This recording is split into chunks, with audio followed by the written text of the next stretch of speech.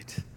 Well, it is good to be together, and I've got a lot to talk about today, and we've got a lot to do, and so we're going to jump right in. So I hope you have your seat belts buckled, and you're ready to jump in with us. We are in a very important day, and if you're a guest with us online, if you're a guest with us this morning, you need to know that today is kind of a big deal because we have been building up towards today for several weeks as we've talked about how we can engage our one, how we can engage our community, how we can engage our world in greater ways. And today we're talking about how we can engage our calling. What is our part in actually doing something about this? It's great to talk about engaging our one, our community, and our world, but today's the day where we say, what will we do? What will be our response? And at the end of the service, we're going to have an opportunity to say, I want to be a part of this, and I want to engage my calling and make a difference. And so there are some commitment cards, some pledge cards, and we have some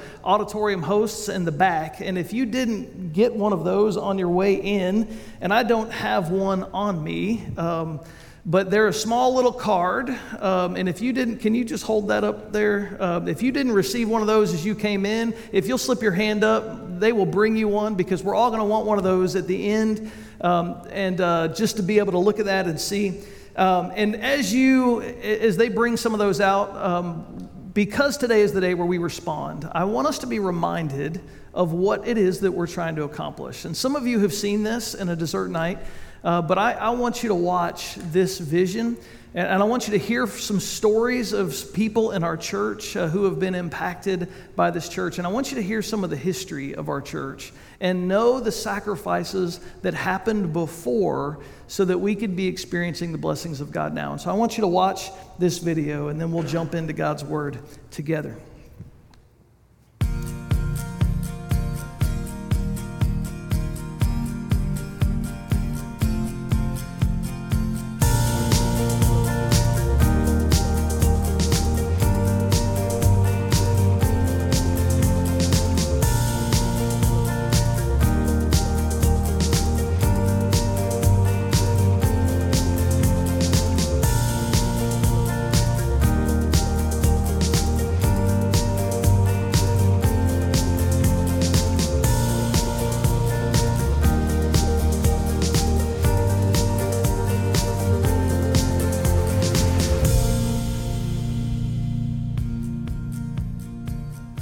Over 60 years ago, a handful of people felt the Lord leading them to start a church in our area and to pour themselves into helping transform people's lives in this community. They began our church with no building, little resources, only a heart to make a difference locally and globally.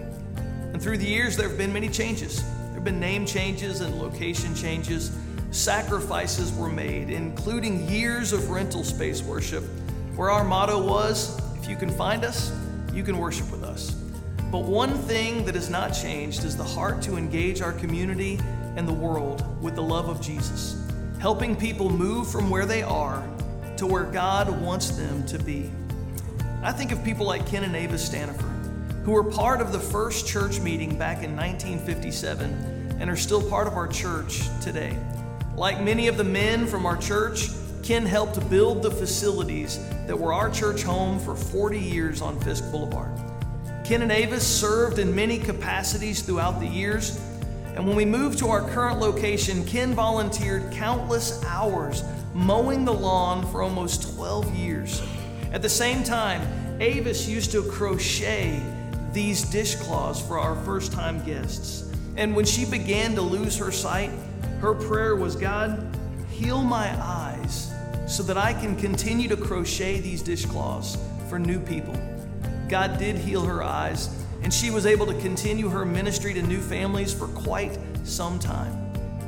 Over the past several years, it's been exciting to see how God has used Ken and Avis and many ordinary people just like them to help others take steps towards Jesus. We've seen an explosion of attendance growth in our family ministries, with well over 100 kids and students hearing about Jesus each week. Last year alone, we saw 244 first-time guests and needed additional seating in the chapel for those who attend our 9 a.m. service. Financially, God has continued using your generosity to deepen our impact here in our community. And this past Christmas, we were able to pay off the investment on our current facilities, allowing us to dream about what's next. Lastly, and most importantly, in the last 3 years, we have seen 227 people make first-time decisions to follow Jesus. These are just a few of the wins that we've seen as a church. And remember, each one of these involves the most important thing, a person moving from where they are to where God wants them to be.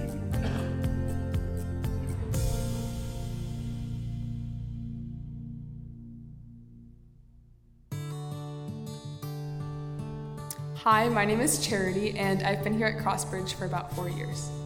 I played basketball like 3rd through 6th grade here at church, and then one Sunday my parents just started talking to us and saying they really liked everyone here. They liked the programs and the events that Crossbridge offered, and I really liked everyone, the kids, the adults. It was just a nice atmosphere. Everyone here is super supportive, and they'll love you regardless of what you believe or what you look like or how old you are. It's just everyone kind of belongs here. So once I joined the choir, there's only one other teen with me. So it's me and a lot of older adults. And this one lady, Miss Becky, she is so amazing. Every night she'll send me these devotions she reads, and she's just such a light, and that relationship has really helped me through things. And every Sunday I'm greeted with her smile, and it's just always a positive part of the week. The youth group here has helped me by giving me a space to just grow closer to the other teenagers and to help disciple people and give an opportunity to be in God's Word. I like to think that there's a person in my life who I'm trying to help in that way. Her name is Grace, and I met her in theater this year. She doesn't believe in God. She's very against it. But lately I've just been slowly bringing up the idea of church to her, talking about it and what it means to me. And a couple weeks ago, she started coming. And after the first night, she texted me. She was like, wow, the community at Crossbridge, I just feel the love there. I want to keep coming back. So she's been coming, and she seems really curious about God. And she told me that she's been feeling a lot better lately, so I'm really hopeful about that. And I'm happy that she's experiencing the love of God in her life, because I know that all of the love she has been feeling is because of Him. And the peace she's feeling, it's all from Him. I just see so many people dealing with so much and just obviously far from God. And it just really is sad to know that they feel like they have to hold all this pain in, and they feel like they're going through life alone. If they just knew how much Jesus loved them, then their life would be so much better.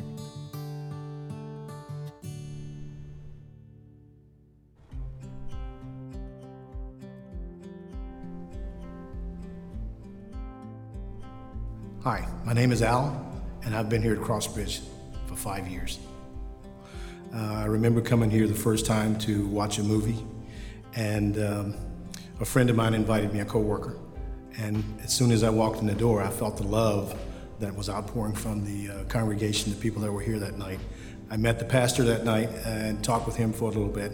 He invited me back to church, and I came back to church that following Sunday. I've been to several churches before, but when I came here, you walk in the door, people don't look at you like you're a stranger.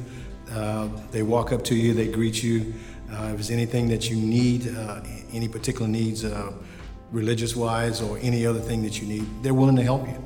They're just outpouring of love. It's just there. And there was no guilt feeling. Nobody made me feel guilty about anything I had done in the past, because they didn't know.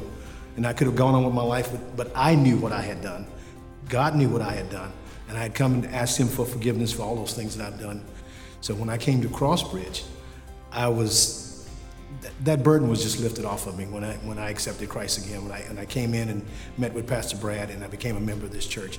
And then not only did I become a member of the church, I became a part of the church. And becoming a part of the church was serving on the church board. I became a member of the safety team. With the transition team, I transitioned the cafe from classrooms to a cafe for Sunday morning services. I do the retransition of that back into classrooms on Sunday afternoon. And now I'm a member of the parking lot team. Whenever people come here on Sunday mornings, I'm one of the first faces they see when they come in, trying to greet them and make them feel welcome here at the church like they made me feel. I'm working on my son right now, which is going to be one of my ones, and my daughter, to try to get them back into the church. they grew up in the church, but they got away from it as they became older, just the same as I did. And to have them come back to Christ, to understand that they have a life that's worth living. And through Christ Jesus, all the things that they're experiencing now is just small. God has more in store for them than they really understand.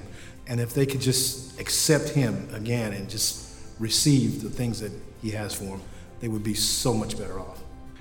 To see my family come back to church would mean that I've done what I'm supposed to do as a Christian. I've led them to where they need to be or where they should be, to fulfill a dream of my parents when I came to know Christ and when I really re-accepted him again and started living the life of a Christian. That would mean just so much. My life would be fulfilled.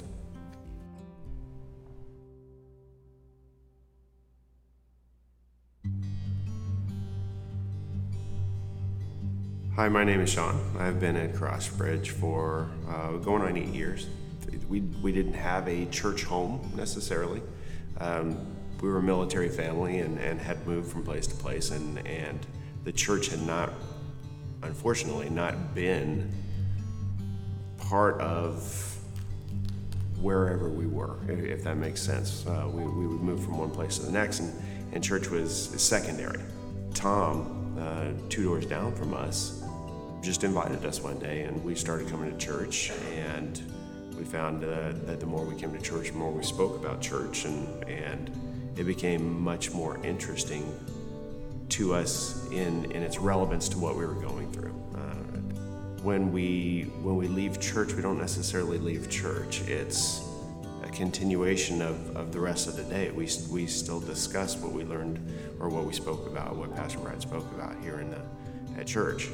I like that it keeps going. It's not just an hour and a half on a Sunday morning. It's pretty much for the rest of the week, and you combine that with small group, and I mean it's all week long. I trust them implicitly with any problems that I might have, and we have gone through a few things where prayers were needed. Marcia had begun to notice that her eye was feeling swollen or protruding, and as somebody who lived with her every day, I didn't necessarily see it. So we were trying to figure out whether or not it was one of those things where surgery was going to be the solution. Would it be radiation, something like that? The different options that we had to consider. Where we went from that was really kind of to God, and this, especially for me, this was something absolutely beyond my control. This was beyond Marcia's control, and therefore we needed. And she was very good at this. I had a little more difficulty doing this, but she's like, you know what? He's got this. I'm letting this go. Questions that we have or experiences that we bring into the Connect group can be discussed by people who have, or by members of the Connect group that have either seen it before or have other experiences, and they would lend their opinions as well.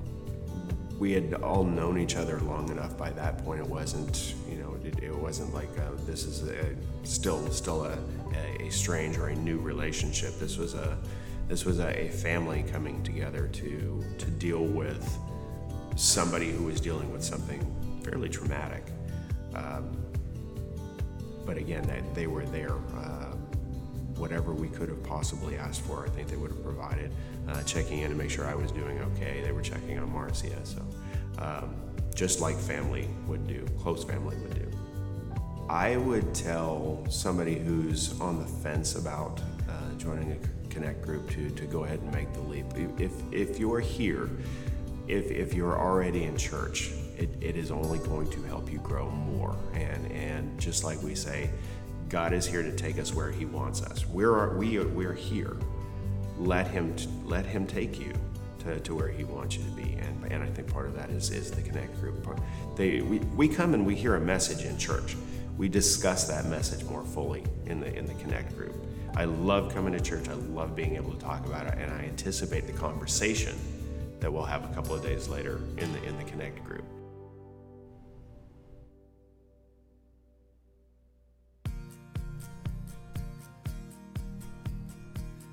While we have seen tremendous growth and continued impact, we're also aware that tens of thousands of people within 15 minutes of our church are not yet following Jesus. And we believe that God has placed us here for this very reason, and that we must engage our community and world in new and fresh ways. After much prayer and planning, the Crossbridge leaders are proposing a solution to help us continue doing what Jesus instructed us in Acts chapter 1, verse 8. There Jesus tells his followers, "But you will receive power when the Holy Spirit comes upon you, and you will be my witnesses, telling people about me everywhere, in Jerusalem, our local community, throughout Judea, our county, and in Samaria, the places we might not even want to go, and to the ends of the earth." To do this, we have some big goals for this year, and we will all need to make the same kinds of sacrifices made 60 years ago when our church was planted and 17 years ago when we moved to this location. We will need to commit to reaching those around us by giving of ourselves and giving of our resources. First, we'll need to make a relational investment as we each commit to building a friendship with one local person who has not yet encountered the life-changing love of Jesus. We call this Your One. Ultimately, we should all have more than one person that we're doing this with, but we should all have at least one person that we're helping take steps towards Jesus. Second, we will each make a financial investment as we prepare our property for the next season of ministry here at Crossbridge. Our leadership has been dreaming of new and unique ways to position our facilities and give us new opportunities to build bridges with those in need in the community and worldwide. And here's what we've planned. We will construct the Barbara Murphy Student Center and Pavilion on the south side of our property. And this facility will allow us to reach more young people and their families and give us additional worship space on Sunday and other nights of the week. And the pavilion will provide us with much needed fellowship space for connect groups and ministry teams to meet throughout the week. Next to this new facility, we will build what we believe to be one of the best shaded elementary playgrounds in our community. Additionally, we will grade the adjoining field as an open use soccer field, and both of these will provide new ways to invite your one to Crossbridge and give our church new ways to connect with and meet people where they are and help them move to where God wants them to be. As we continue our efforts to share Jesus abroad, we will begin a partnership with Tenwick Hospital as we begin to sponsor one OBGYN doctor in Kenya for each of the next 3 years.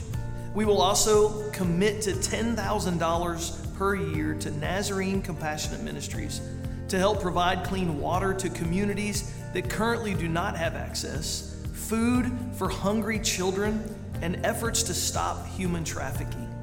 All of this work will cost just over $2 million to engage and complete. And although this may seem like a large amount, we believe that our God never calls us to something that He will not equip us to accomplish. Over the next 3 years, we will participate together in the Engage initiative to help us raise these funds and together create a culture where we are all inviting one person towards Jesus. As a church, we will come together on Sunday, May 2nd, in order to commit to our relational and financial investments. This is a big step for each of us, and I'm asking that you begin praying now for God to show you how He will equip you to be a part of this. We can do this, but it will require something from each of us. With a renewed focus for the lost and the resources to build and minister here locally and globally, we believe that we will see life change in many more people. So my question and my challenge for you is, will you help us as we dream of fulfilling Jesus' command to reach our community and our world with His love? Will you give of yourself and ask God to lead you to one person to share His love with? And will you give of your resources to help us create spaces to invite your one to? If you're willing to make these commitments, think how 60 years from now, how many thousands more, locally and globally, will have moved from where they were to where God wants them to be.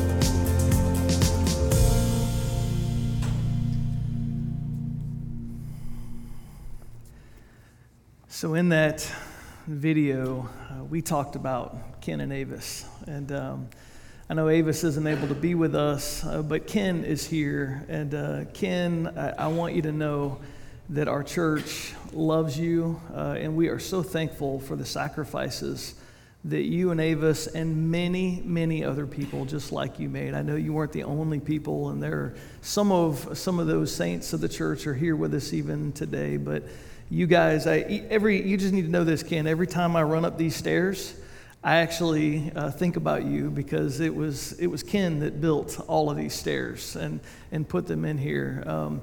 And so, Ken, I want you to know your church loves you, and we love Avis, and we're so thankful for the difference that you have made. And I actually got some flowers for Avis. And I know she's not here, but you get to be the hero now, Ken. And you're going to be able to bring these to her, and you're going to be able to let her know how much her church loves her. And we just love you guys. And can we just celebrate their faithfulness?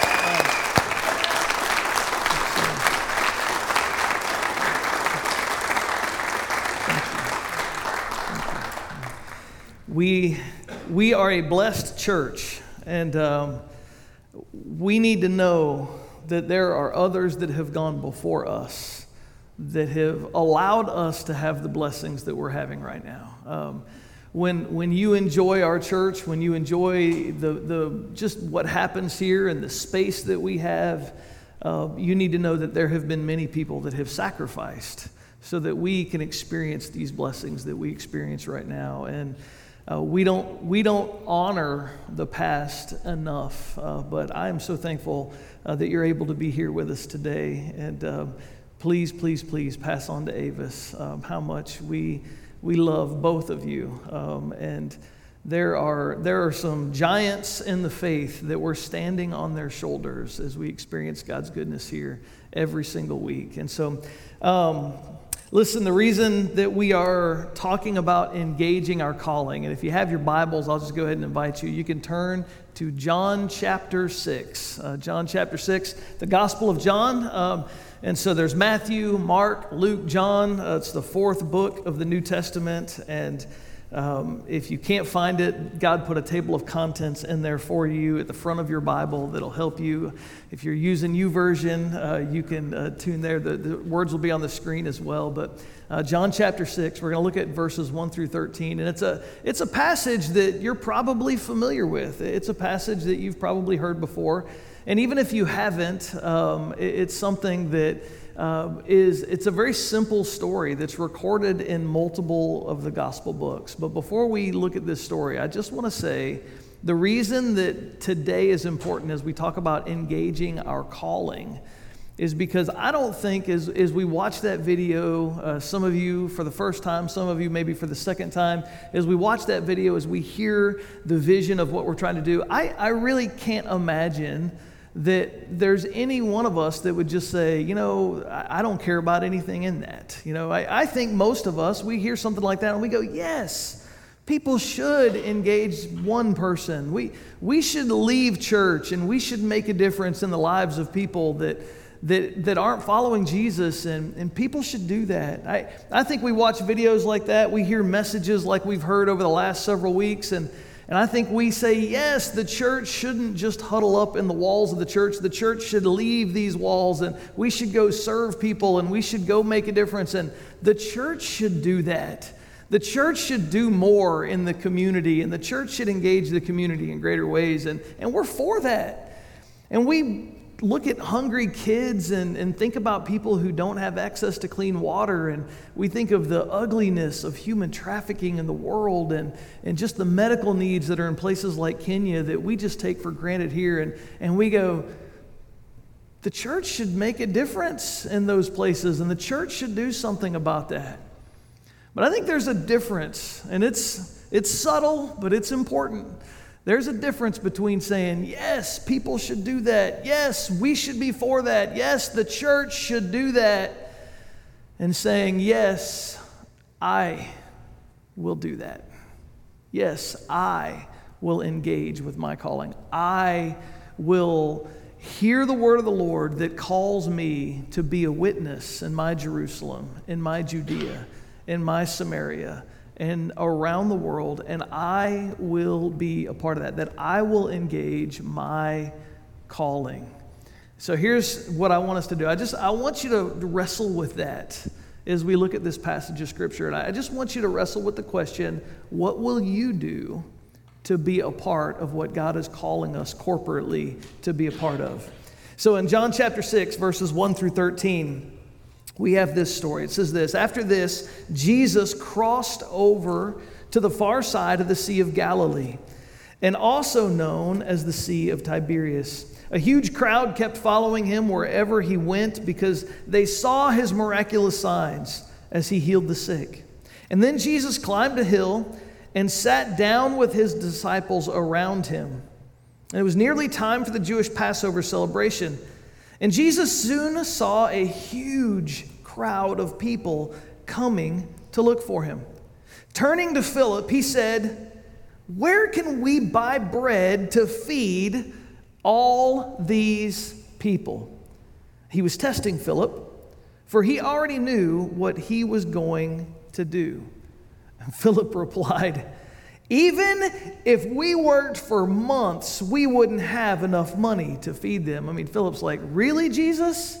Do you see this crowd?" I mean, there were 5,000 men. Most scholars believe that it could have been as many as 20,000 people, including women and children, that were there.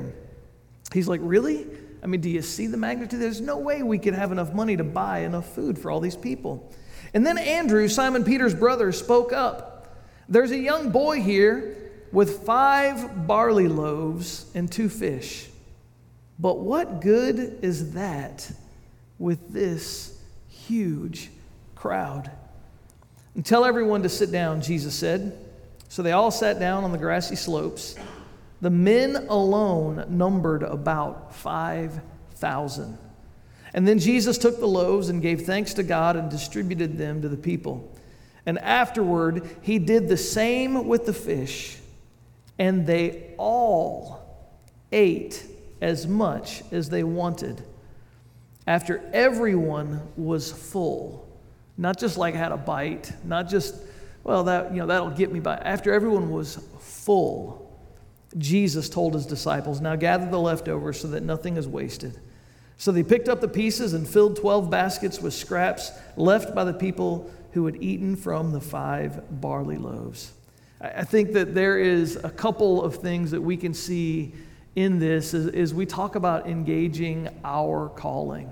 There's some tests that were kind of given, and the response to those tests determined the magnitude of what was able to be accomplished. And I think that we're going to face these tests. I think we face these tests as individuals. I think we face these tests as a church whenever we have an opportunity to do something big for the kingdom. There are tests, and I want us to see these because there was first the test of faith. And we see the test of faith when Jesus calls on Philip. Now, I don't know why Philip got picked on right there. Jesus had a lot of people he could have called on, and this is one of those moments where everybody's like, "Don't call on me, don't call on me." And he looks to Philip, he's like, "Hey, Philip, what are we going to do about this? Where can we buy some bread to feed all of these people?" And what's interesting is, I don't know why Jesus called on Philip, but maybe it was because Philip was born and raised in that area. Maybe Jesus was just kind of like when you're traveling with somebody who's from an area and you say, "Hey, where's a good place to eat?" kind of a thing. Jesus is like, "Hey, Philip, you're from around here. Where can we possibly buy bread for all of these folks?" And Jesus was giving him this faith test. And Philip's response is just basically, Lord, really? There is no way, even if I knew where the nearest, Aldi or Publix or, they're putting a Winn-Dixie in nearby. Even if I knew where a place where we could buy it, there's no way we have enough money to actually buy for all of the need that's there. There's not enough money. And Philip sees it through that lens. And Andrew is another disciple that is encountering a test as well, because Andrew, what's interesting is every time we see him in the Gospels, Andrew is bringing somebody to Jesus. He's just constantly, he's one of these people that every time you see him in the Gospels, he's bringing somebody to Jesus. We know that in John chapter 1, he's the one who brings Peter to Jesus, and he says, hey, we found the Messiah. He's just constantly bringing people to Jesus. And here he does it again. He says, hey, listen, there's this boy, and here's this boy. He's got 5 loaves and 2 fish. But then he says, but what good can 5 loaves and 2 fish possibly make with a crowd this size? And so both of these disciples, Philip and Andrew, both kind of have this faith test. And Philip's response is, hey, there's not enough money. And Andrew's response is, hey, there's not enough food. But both of them are just seeing it in the natural. They're looking at a little bit of resource. They're looking at a lot of need, and they're saying, there's just no way. There's just no way. And here's the thing. If we want to engage our calling and do the kinds of things that God is calling us to do, we're going to have to, as a church and as individuals, begin to see things through the eyes of faith. The Bible says faith is believing in those things that we can't see. And we're going to have to grow in our faith if we're going to be able to trust that God can take a little bit and actually do everything that needs to be done. Because in the natural, all of us, we just go, that need, $2.25 million is pretty close to what we believe it's going to take to accomplish everything that we're trying to accomplish. And the reality is, if you're like me, you hear a number like that and you just think, there's not enough money in Crossbridge Church for us to do that. There's not enough bread, Jesus. There's not enough fish. There's not enough resources. And yet, we see in the rest of this story that Jesus was able to take a little bit, and he was able to do something miraculous, because there's this other test, and it's the test of resources. And this was actually the test that the little boy encountered. And this little boy had these 5 barley loaves and 2 fish. So we know he was poor because they weren't wheat loaves. And so most scholars would say the fact that he had barley loaves instead of wheat loaves indicated that he was a poor kid. So he didn't have a lot of resources, and he had these 5 loaves, he had these 2 fish, and we don't know exactly how this went down, but I imagine that Jesus sent the disciples out to go work the crowd and kind of say, hey, what do we got out there, guys? Go do some things. And so we don't know how long that might have been, but maybe they were out there talking to people for hours. And every time I hear this particular story, every time I've heard a sermon on this, every time I've just thought about this story, I always think to myself, really? Out of 5,000 men, potentially 20,000 people, there was nobody else who had a sack lunch with them? There wasn't another good wife that as the man was leaving for the day, she was like, honey, don't forget your lunch again. There wasn't at least one other person, or maybe hundreds and hundreds of other people that had a sack lunch with them that day. I have to believe that there were a lot of people in that crowd that were holding on to their sack lunch.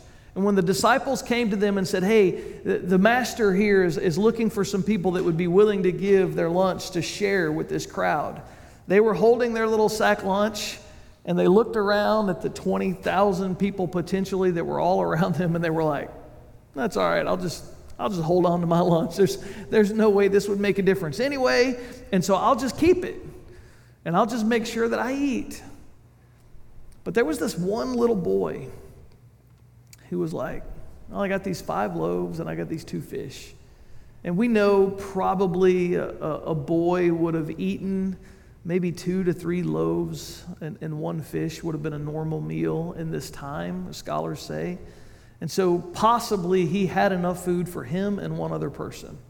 but certainly not for him and 20,000 other people. And yet, this boy said, I'll share. I'll give up my meal. You want to talk about sacrificial giving? This was everything he had to eat for the day. And he said, I'll give this up so that others can have a meal. And when he did that, I am certain he didn't know how this was going to play out. I'm certain he had no idea what was going to happen. But what's really cool is that there isn't just this disciples' test of faith, and there isn't just this test of resources that the little boy faced, but there's a third character in this story, and that third character is Jesus. And Jesus is the great multiplier. And Jesus can always take a little bit and make something amazing out of it. There's an old song some of you might know, "A Little As Much," when God is in it. And it's this idea that whenever we give a little bit to God, He's able to take that little and do some amazing things with it. And that's what He does here, that this little boy gives his sacrificial gift into the hands of Jesus.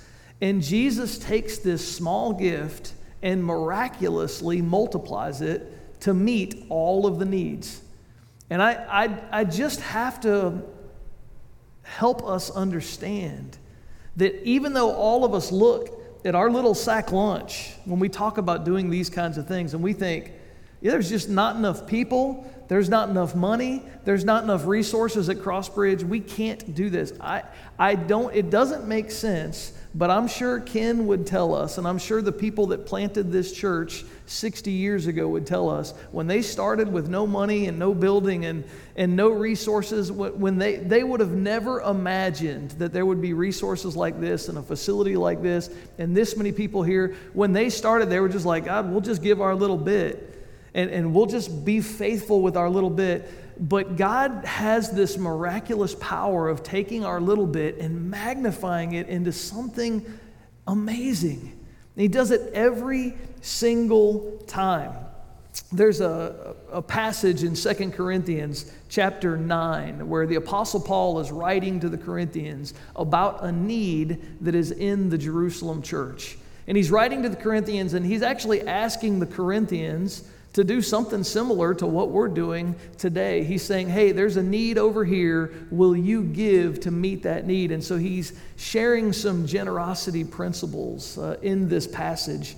And I think that some of these principles really play out what this boy does in this story. And so I just want to read a few of these verses. In 2 Corinthians chapter 9, verse 6, Paul says to the Corinthians and to us, remember this, a farmer who plants only a few seeds will get a small crop, but the one who plants generously will get a generous crop. That there is this principle of the harvest that this little boy, I don't know, it would be interesting to find out what would have happened in this miracle if this little boy would have said, I have one barley loaf that I can give. It would just be interesting. I don't know how that would have played out. I don't know what would have happened if he would have said, I have one fish and one barley loaf I can give. But he gave a sacrificial gift, and because he gave a gift, that there was a huge harvest because of the kind of gift that he gave. And I think the principle here is the farmer who has these seeds in his hand says, I can either consume these or I can plant them in the ground in belief that there's going to be a larger harvest as I plant them in the ground. And I think because of some people who have taught, hey, give so you can get a whole bunch more, we tense up when we hear things like this. But it's in Scripture. It's true. This little boy gave a sacrificial gift, and because he gave a sacrificial gift, there was a huge harvest. Now, here's what we need to understand. The harvest that we're talking about is people. The harvest that we're talking about is a harvest of people. And I believe this, that when we give sacrificial gifts, even when they're small, because it doesn't matter what you give, what matters is it's sacrificial. And that's going to be different for all of us. Some of you have a very little bit, and you're going to give a very little bit, and it's going to be sacrificial. And Jesus is going to take that, and He's going to multiply that in some significant ways. There's others of us in this church that have more, and our sacrificial gift is going to have to be more in order for it to truly be sacrificial. But Jesus will take that and he'll multiply that. And the multiplication will be in souls. It will be in people. And I think about just the stories that we heard in this video that we watched. How can you quantify that? How can you put a dollar sign on souls and people and lives being changed? And when this little boy gave a small sack lunch and it fed 5,000 people, men, and maybe 20,000 men, women, and children, think about how a gift that we give can be multiplied to actually reach thousands of people here in our community and around the world. In 2 Corinthians 9, verse 7, he goes on and he says this, "You must each decide in your heart how much to give. And don't give reluctantly or in response to pressure." And so if you're here and you're like, I don't want to give, please hear the word of the Lord. Don't give in response to pressure. That's the reason that all through this whole several weeks that we've been talking about this, we just said pray. Pray and be obedient to what the Lord calls you to do. And if you're a guest with us, if you're watching online, please don't feel any obligation to give. We're just thankful that you're here and you get to receive the blessings of those that are giving and being a part. But here's what I do know. I know that there is a lot of us that we hear the word of the Lord saying give, and we are more like the little girl in the story. And I've shared this story before, but it's worth retelling. The mom gives this little girl $1.25 before church and said, "Honey, I'm going to let you decide which one to give to God." And after church was over, the mom asked the little girl, "Which did you decide to give to God?" And she said, "Well, I was going to give the $1. But then I heard the preacher say that God loves a cheerful giver, and I knew I'd be a lot more cheerful if I gave that quarter, and so I gave the quarter." And I think there's a lot of us that are a lot like that little girl. We just think, I'll be a whole lot more cheerful if I keep a lot for myself and I just give a little bit. But the reality is whenever we give, God always meets our needs, and he always then multiplies our gift to make a profound impact.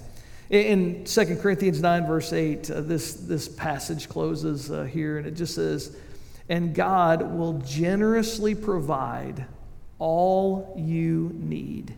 And then you will always have everything you need and plenty left over to share with others." So I think sometimes when we hear teaching that says, hey, if you give, you'll get more, we think, we're thinking dollars and cents, and we're thinking, hey, give a little bit here and you'll have a more. It's like a good 401k investment, right? No, that's not what that is. This is give, and there will be a large harvest of souls, that people will be impacted, people will be changed. That's the harvest that we're going to get back. And the other piece is God will meet our needs. And oftentimes, I'll say this, oftentimes when you live with open hands, and when you become a generous person and you say, God, I'm going to follow your ways and I'm going to give, then God does give more. But he doesn't give more so that you can hold on to it and buy nicer things for you. Whenever he finds somebody that lives like this, he says, now I have somebody that when I give more, they will be able to find more people to meet the needs and bless. And so what we find is when you hear people say you can't outgive God, you found somebody who's living like this, and God continues to bless their life, because the more he blesses them, the more they look for opportunities to be a blessing to other people. But the minute we start closing those hands, and the minute we start saying, okay, now I'm going to start stockpiling over here, and I'm going to hang on to some of this, and I'm going to keep that $1 and give that quarter, is the minute that God's blessings will stop, because the only reason he's blessing us is so that we can be a blessing to others. And whenever we miss that, whenever you hear health, wealth, and prosperity gospel people tell you, give and then you'll get nicer things and you'll be more off and all these, that's always with the wrong intent. The intent is to reach people with Jesus' love. And the intent is so that when God does bless more, we can give more and we can have a greater impact as individuals and as a church. Maybe the best way to say it is this. I don't think this little boy in this story, I don't think when he gave his sack lunch, he knew that he was going to get a meal that would fill his belly. And in the end, he would bring some baskets home of leftovers. Now, the Bible doesn't tell us that he brought some baskets home with leftovers. But I can't imagine that Jesus didn't say to the disciples, hey, where's that little boy at? Hey, Andrew, bring that little boy over here. See these 12 baskets? Get some guys. Make sure they get back to his house. I can't imagine that at least one of those baskets of leftovers didn't go home with that boy. And you can't tell me that for the rest of his life, he wasn't looking for opportunities to help share his meal with people that were around him, because he experienced the blessing and the joy of seeing what God could do when he gave a little and he multiplied it and made a huge difference in the lives of so many. And so we're going to pray together, and then we're going to take about 5 minutes of just some quiet music. And Pastor Mark is going to play, and as he plays, we're going to respond. And if you have one of those pledge cards, I hope that you have already prayed about this, and this is one of those moments where I hope that this isn't like the first time you're hearing this and you feel like you need to give. No, if the Lord's not clearly telling you something to give, don't give. There's no pressure here. But for those of us who said, hey, we have been praying about this, we want to do this, or if you have intended to give, but you haven't had that conversation with your spouse, now's the time to have that conversation with your spouse as this music plays. And we're just going to have an opportunity to come and give these cards and place them in these baskets. And you need to know this, that 100% of the church board and the staff and the leadership of the church have gone before you. And we're not asking you as a church to do anything that we haven't done, that all of us have said we're all in on this, and we have committed to being a part of this, and we're committing to give sacrificially. And so as this music plays, we're just going to have a time for you to pray, for you to reflect, for you to ask the Lord, what can my part be? What's my sack lunch that I can give to make a difference in the lives of thousands? And if you're online with us, I just want you to know that if you go to crossbridgenaz.org/engage, you actually can fill out an online pledge card as well. And we invite you to do that and be a part of this even from wherever you're at. And so as this music plays, I invite you to come and respond. Love that line in the song. You don't owe me anything. God has blessed us in so many ways. He's been so good to us. His grace pursues us. Father, we thank you for your love. We thank you for what you have done for us. Lord, you don't owe us anything. And yet you have poured out your blessings in our life. Help us as we go from here to be like that little boy who was willing to give a sack lunch so that you could multiply it and meet the needs of thousands. Lord, thank you that you can use the little we give and you can multiply it and you can meet the needs of thousands here in our community and around the world. Lord, we love you.